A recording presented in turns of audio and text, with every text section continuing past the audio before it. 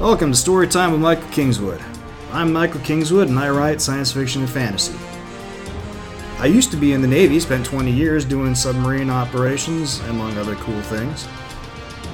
Learned to fly planes, learned to scuba dive, had a bunch of kids, saw the world, and I started writing fiction. In this podcast, I'm going to be sharing my stories with you in the hope that you'll have fun, and also that you'll like my stuff and come back for more, and maybe help a brother out with buying a book or two. So sit back, relax, I'm going to tell you a story. Hey friends, I'm Michael Kingswood. It's story time. Okay, getting back in the groove here, moving on with the Pericles conspiracy. But since we're doing that, and the story bundle is still going on, the Visions of the Future bundle that I told you about in the last episode, I just wanted to point out that that's still going on until the 27th of this month. 27 February 2020 is the last day that that's going to be available. Like we said, 10 books for a low price, and you get to see my stuff as well as a whole bunch of other cool people's. So go check that out, and of course the link will be in the show notes. Excuse me. The other thing to mention is, holy cow, this is episode 100. If you look at the podcast feed, there's more than 100 things you can download. That's because there's several things that I didn't label as episodes because it was quick little, here's something that's going on things, or, whatever. Didn't feel those rated actual episode numbers. But this is the 100th official episode. Feeling pretty good about that. Even though I had my hiatus a couple months back, I'm still back going strong again. And shoot, I think I saw a stat that most podcasts don't even last 7 episodes. Here we are, 100. It's fun. What can I say? I know the not a huge number of listeners out there, judging by the stats, but I do know there's some consistent downloading every time one goes out, so I appreciate that. If you guys who do enjoy what I'm doing, tell all your buddies about it. I'd appreciate that even more. Spread the word. But for now, let's get right back into reading of the book. We're starting off with chapter 36, and we'll just do 2 chapters this time, 36 and 37, just to keep with the overall trend. Not too much else to say, so sit back, enjoy. I'll talk to you on the flip side. Chapter 36. Recruiting. Carlton pulled the throttle to idle and eased back on the stick, lowering his airspeed to just above stall speed while he applied a touch of right rudder. A moment later, he felt the barest hint of contact as his wheels touched down on the runway. Dead on centerline, just like always. Or at least just like always in his mind. But what the mind conceives and reality dictates are not always the same. He had flown more than his fair share of rough landings, landing so hard he felt like his back had nearly been thrown out from the impact. But not tonight. Tonight, he nailed it, and he could not help smiling in spite of the circumstances. Delta 7504, take taxiway Charlie. The ground controller's voice was bland, unemotional, almost as though he did not know who he was addressing or what was going on. Very likely he did not exactly, but he had to have noticed that Carlton had been given priority clearance through the traffic pattern and had been allowed to cut in line ahead of half a dozen planes filled with hundreds of travelers with connections to meet. He must surely be wondering who Carlton was to rate such treatment, though you could not tell from his tone or inflection. Hell, Carlton wondered that himself as he acknowledged the taxi orders and turned his craft off the runway. He never had received orders like he had this day. Well, almost never. Carlton frowned and shook his head, forcing himself to not think about those initial weeks after Pericles' last docking. He and Allison had put that far behind them, and done a great job of it, too. Maybe he was just getting a promotion. Delta's director of pilot training had his office in Boston, conveniently, and the airline's brass could certainly pull the strings needed to get Carlton preferred treatment. But he had never heard of someone getting that treatment just to learn he had been promoted a step up the ladder. Doubts lingered as he stopped the craft in front of a ground traffic director who stood with his glowing guide rods crossing an X over his head in front of the craft and powered down the engines. He took a few minutes to secure the craft's systems, then stepped out of the cockpit and activated the controls that opened the craft's hatch and extended the boarding stairs. He stepped out onto the top step and froze cold. Parked just past the port wing was a large black limo. Allison stood beside it, looking confused. Flanking her were a man and a woman he'd not recognized, both dressed in business casual, though the woman looked less than comfortable with it. They both wore calm, serious expressions that revealed nothing. What in the hell was going on? "Where are the boys?" Carlton whispered to Allison. They sat beside each other in the back of the limo. It was luxuriously appointed, Carlton was forced to admit. Their two guides, or guards, or whatever, were up front, and the privacy screen was up, so if he did not know any better, he could almost pretend he and Allison were out for a fancy night on the town. Almost.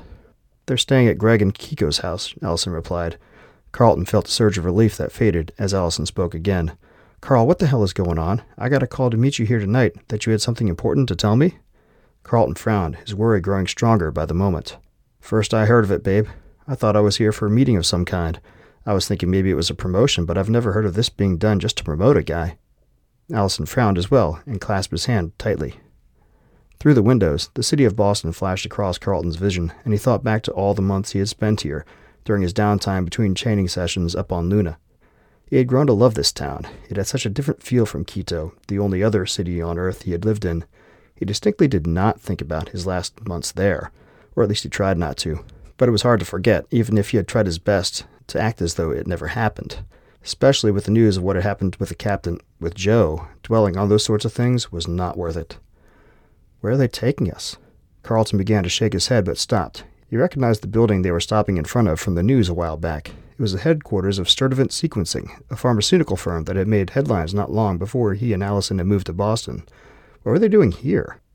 The car stopped, and a moment later one of their guards, or guides, opened the door, gesturing for them to get out. "Mr. and Mrs. Hirsch," said the man in a deep Australian accent. "They're waiting for you." Carlton saw who was in the room he and Allison had been led to and promptly turned around to leave. "Carl, wait, please just listen to me for a minute." "Hell no, Joe. I don't want anything to do with this," he said over his shoulder. He grasped Allison's hand to lead her away and was surprised to find her resisting. He looked back at her, ready to snap at her to hurry the hell up, but then he saw the expression on her face and he pulled up short. "What's wrong? We need to get out of here, right now." "Carl," Joe said. "You know me. You know I didn't do those things they're saying." He knew no such thing, but he sure as hell did not want to stand around and debate it. Whatever she was into, he wanted no part of it. "I thought I did. Come on, Allison." Allison pulled her hand from his grasp, and Carlton felt his jaw drop from shock. "Just give her a minute," Allison replied, her eyes locked on Joe, as though both wishing she were not here and wanting to believe her at the same time. "Please." Carlton muttered a curse under his breath. They were going up the river. They spent too much time with her, but he couldn't refuse Allison's entreaty. So instead of leaving, he took a seat at the table.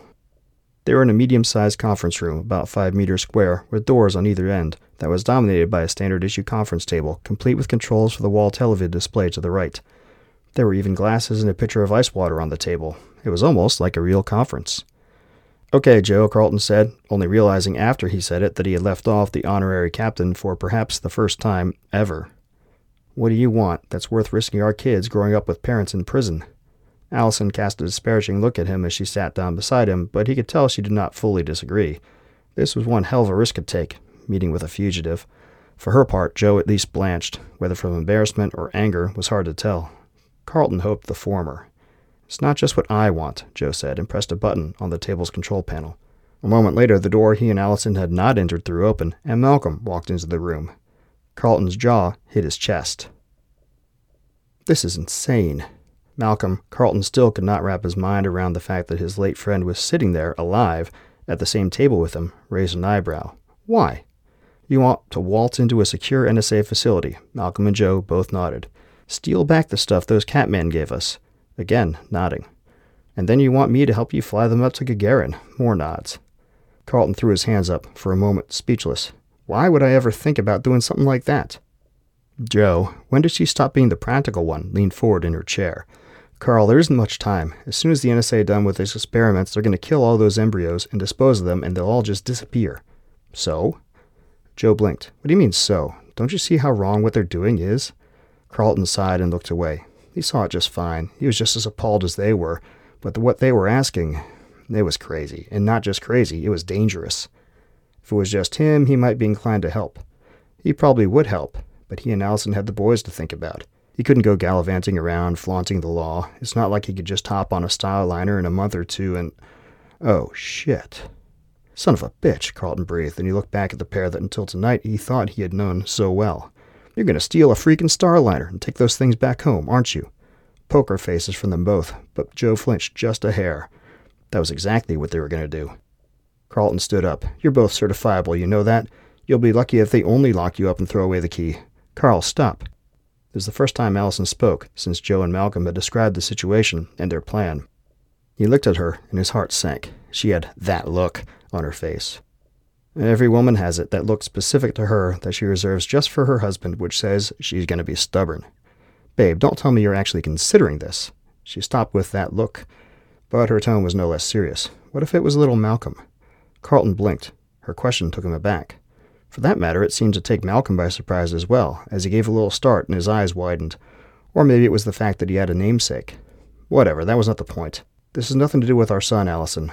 But what if it did? What if he was stuck somewhere, and the people we trusted to bring him back instead abused him, and maybe were going to try to kill him? That hit him like a ton of bricks. Just the thought of something happening to that little guy, to either of their little guys, it both terrified and enraged him at the same time. He realized he was making fists, and forced his fingers apart. Allison could see it on his face.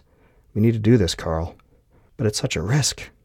She gave him that look again. He sighed and nodded. When she was right, she was right.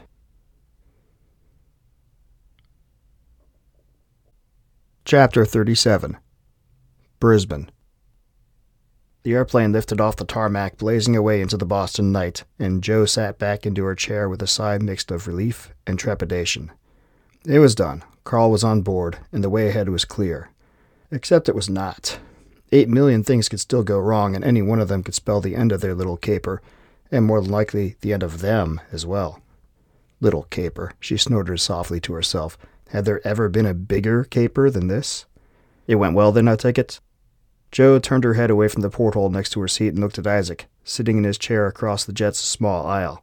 She nodded. "He's on board." "And you're sure he won't betray us?" This time her snort was loud enough to carry throughout the plane's cabin. Carl is nothing if not loyal. And discreet. Allison as well. Isaac frowned, but said nothing more. He sipped at his drink instead. The plane's attitude eased from the steep, nose-high angle of its initial climb into a more moderate cruise climb to its assigned altitude, filling Joe with a greater sense of ease. However much she traveled, she never had grown particularly fond of airplanes. At least not in the way that she was comfortable and fond of spacecraft. A starliner could not just suddenly drop out of the sky. It flew on an orbital trajectory through the galaxy, even when its engines were not firing. Nor did it ever really deviate from a straight and level attitude. An airplane, though, cut off those engines, they were all going down. It was not a particularly comfortable thought. All the same, it was a good thing Isaac had access to this jet. He had been unclear whether he owned it or had just hired it, but regardless, travel through the general aviation sections of the airports had much less security hoops to jump through than the commercial side, so they were able to avoid the damning identification process that had left Malcolm stranded in Quito for so long. "So now what?" Isaac asked. "Straight on to Brisbane?" Facing him, caddy-cornered to Joe in his own seat, Jervis perked up, interested. "I don't see why not," Joe replied. "We have a lot of planning to do, and we'll need access to your personnel and information to do it." She inclined her head to Jervis, who grinned. "Way ahead of you, mate," he said. "My people are gathering up as we speak, even bringing the mole in." "Just who is the mole?" asked Malcolm, who sat opposite Joe, directly across the aisle from Jervis. Jervis just smiled. "Wait and see. I guarantee you'll love it." Malcolm frowned, but he did not reply. Joe awoke to the airframe shuddering as the landing gear touched the runway. It took her a moment to realize where she was. At first, the unfamiliar faux wood of the cabin ceiling made her blink in surprise, and she felt a momentary panic. Then memory returned, and she relaxed. A little bit. Through her little porthole, the world quickly slowed as the pilot applied the brakes, then turned off onto the taxiway. "Welcome to Bris Vegas," Jervis quipped. He looked wide awake, as though he had gotten a very good night's sleep, showered, had breakfast, and was ready to get going. It made Joe want to hit him. 20-plus hours on this little plane, lavish as it was still small, was not her idea of comfort, no matter how soft the seats and how far back they reclined. She had a kink in the middle of her back, between her shoulder blades, and her skin felt sticky. She was in dire need of a shower. Joe sat up, pushing the button to raise her seat to a sitting position, and rolled her shoulders. "What time is it?" Jervis grinned at her. 10 o'clock, right on schedule. He glanced up forward toward the cockpit. "I really ought to fly in one of these more often. It's more timely than the commercial birds." From his seat, Isaac snorted. "You would not like the bill." He looked as ruffled as Joe felt. Clearly, he had just awoken as well. Jervis shrugged. "Likely not." Malcolm and Becky were still asleep, for a wonder. After the plane stopped and the flight crew opened the hatch, they had to shake the pair of them awake. Amazing. The sun shone brightly as Joe exited and descended the stairs. Lately, she had spent her time in the northern hemisphere when she was not actually on the equator in Quito, so Joe found herself a bit disoriented at first. Her instincts wanted to tell her that the sun, nearing its zenith in the sky to her left as she left the plane, was pointing her toward the south. It took a moment to recall that as Australia set, the ecliptic plane lay to the north. It made her pause for a moment to rearrange her thinking. A van was waiting for them outside the fixed-base operation, Reliant Aviation it was called, and they piled in. The driver was a lanky man with graying blonde hair and a wry smile who greeted them with a cheery "G'day," but said little else. As soon as they were all inside, he put the van in gear and set off. Joe settled back onto her seat and looked at Jervis. "Why do you call it Bris Vegas?" He chuckled and shrugged. "We've called her that for years," he said. "Centuries. Started because of the casino downtown by the river and all the tourists who came through. The casino was destroyed in the Tribune Wars, but the name stuck anyway." That made sense, to an extent. The rest of the ride was filled with small talk. Jervis pointed out landmarks as he drove past and shared tidbits of local lore. In general, he seemed to like playing the tour guide. Maybe it was because so few opportunities arose to do so. Joe recalled a bit of Australian history. Not much, but a bit. Brisbane, during the Tribune Wars, was reduced to nearly rubble. The seat of state government had moved during the wars, and there was no reason to move it back after. Trade had moved on as well, and other cities further up the coast, Townsville and Cairns, if she remembered correctly, drew in the tourists that had once flocked to Brisbane. Over the years, the city had been rebuilt, but it never regained the stature it once had, which seemed to make perfect sense for their context, as Joe thought about it. The NSA's lab would need to be near a town for logistics support, but ideally not a large one. Large cities meant lots of people, and lots of people meant more people who might find out about the place, or accidentally linger too close, or cause any number of problems. A modest town would be a much more suitable place for a secret facility. "So how far is the lab from here?" Jervis looked sidelong at her. "A good 2 days' drive." Joe blinked and set aside the theory she had just been contemplating. "Ah." Jervis smirked slightly and chuckled. "It's a big country, mate." The van left them in front of a small commercial building in Brisbane's western suburbs. It was low, only 2 stories, painted a faint shade of blue, and windowless, except for a few small openings at the corners of the second floor. Not exactly inviting. But then the neighborhood was not that great either. Not that it was run down per se, but everything was just noticeably in a slight state of disrepair. The paint was starting to peel, the grass had not been mowed in a couple weeks, the windows were smudgy. Not completely neglected, but just little enough maintenance that a person knew things were not going as well here as they could have been. Joe looked around and frowned. Nice place. Jervis gave her a little smile and shrugged slightly. It's not much, but it's home. He turned and led the way to the building's front door. Shall we? Becky and Isaac moved to follow without comment. Malcolm remained and shared a glance with Joe. You all right? He asked. Joe nodded. After you. He swept out his arm gallantly, indicating she should lead the way. Joe could not help but laugh as she followed the others into Jervis's lair. Malcolm did as well.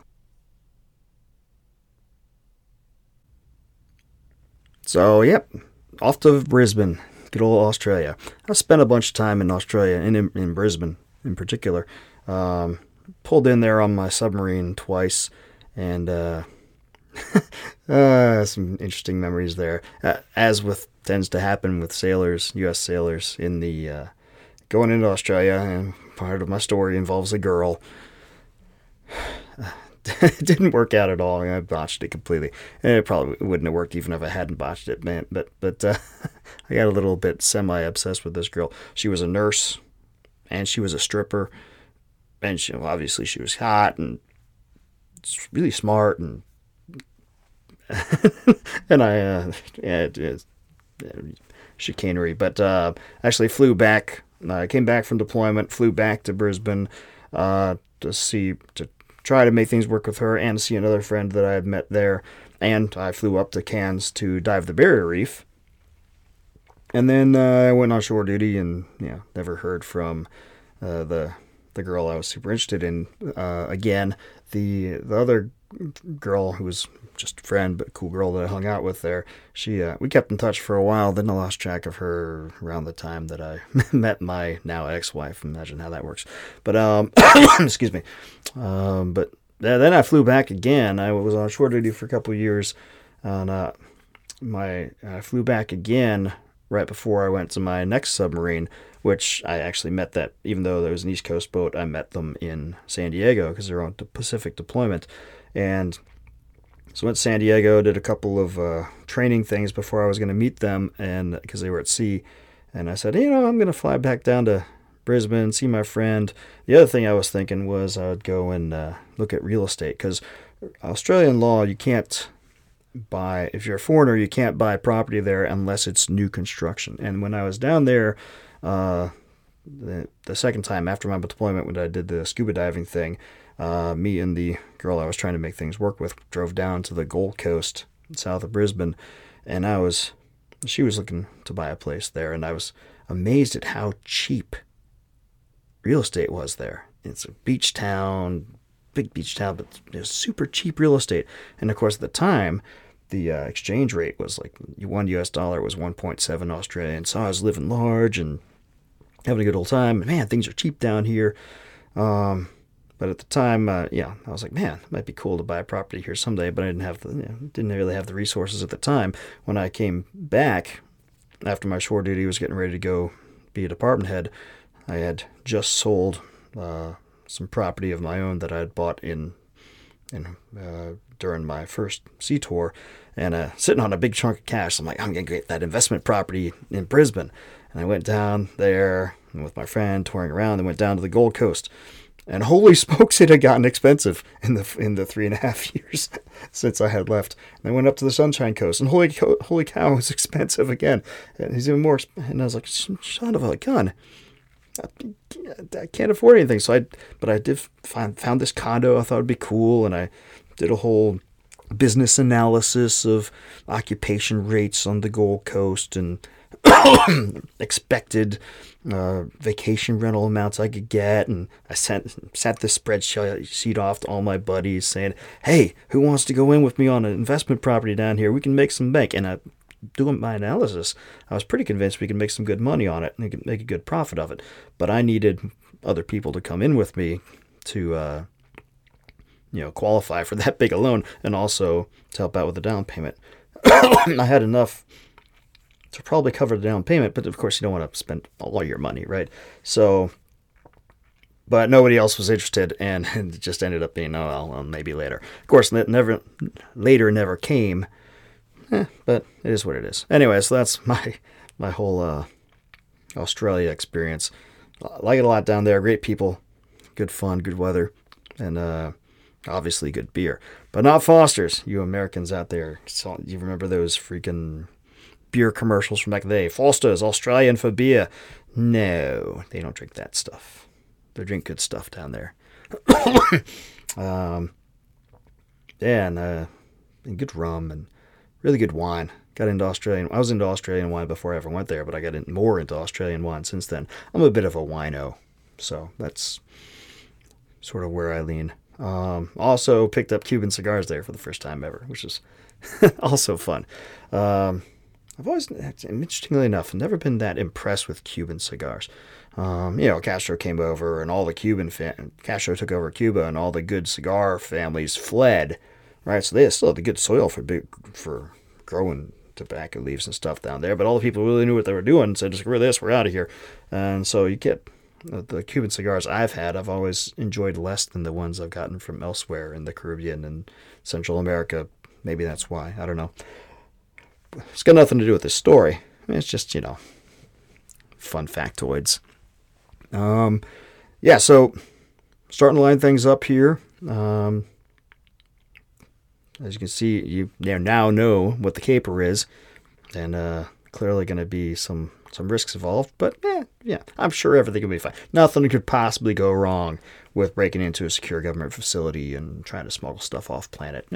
No worry at all. Don't worry about it. It'll be fine. But we'll see how it goes. And, there are 63 chapters in the book. So, excuse me. Clearly, we got a little ways to go now. That's all I got for this time. Again, go check out that story bundle, storybundle.com/sci-fi. It's called Visions of the Future. So you can get this book, but also 9 others. Great writers, better than me, involved in it. And And also, you can support that cool Able Gamers charity, which is always a good thing to do as well. Again, the link will be in the show notes. But if you don't want to do that, cool, just come back next week, and we'll continue on. Until then, don't do anything I wouldn't do. Thanks for listening to Storytime with Michael Kingswood. You can find me online at michaelkingswood.com. I'm also on Facebook and Twitter. My web store is ssnstorytelling.com, where you can find all my books in your favorite formats. Purchasing through the web store nets me the most profit, but if you prefer, I'm also on Amazon, Barnes & Noble, Kobo, and all the other usual e-tailers. If you want to learn about new releases, sign up for my mailing list through the contact form at my website. I guarantee not to spam you, only send an email when I have some news to share. Storytime with Michael Kingswood is copyright of Michael Kingswood. Intro and outro music copyright Gene Paul Zogby, licensed through stockmusic.net. All rights reserved.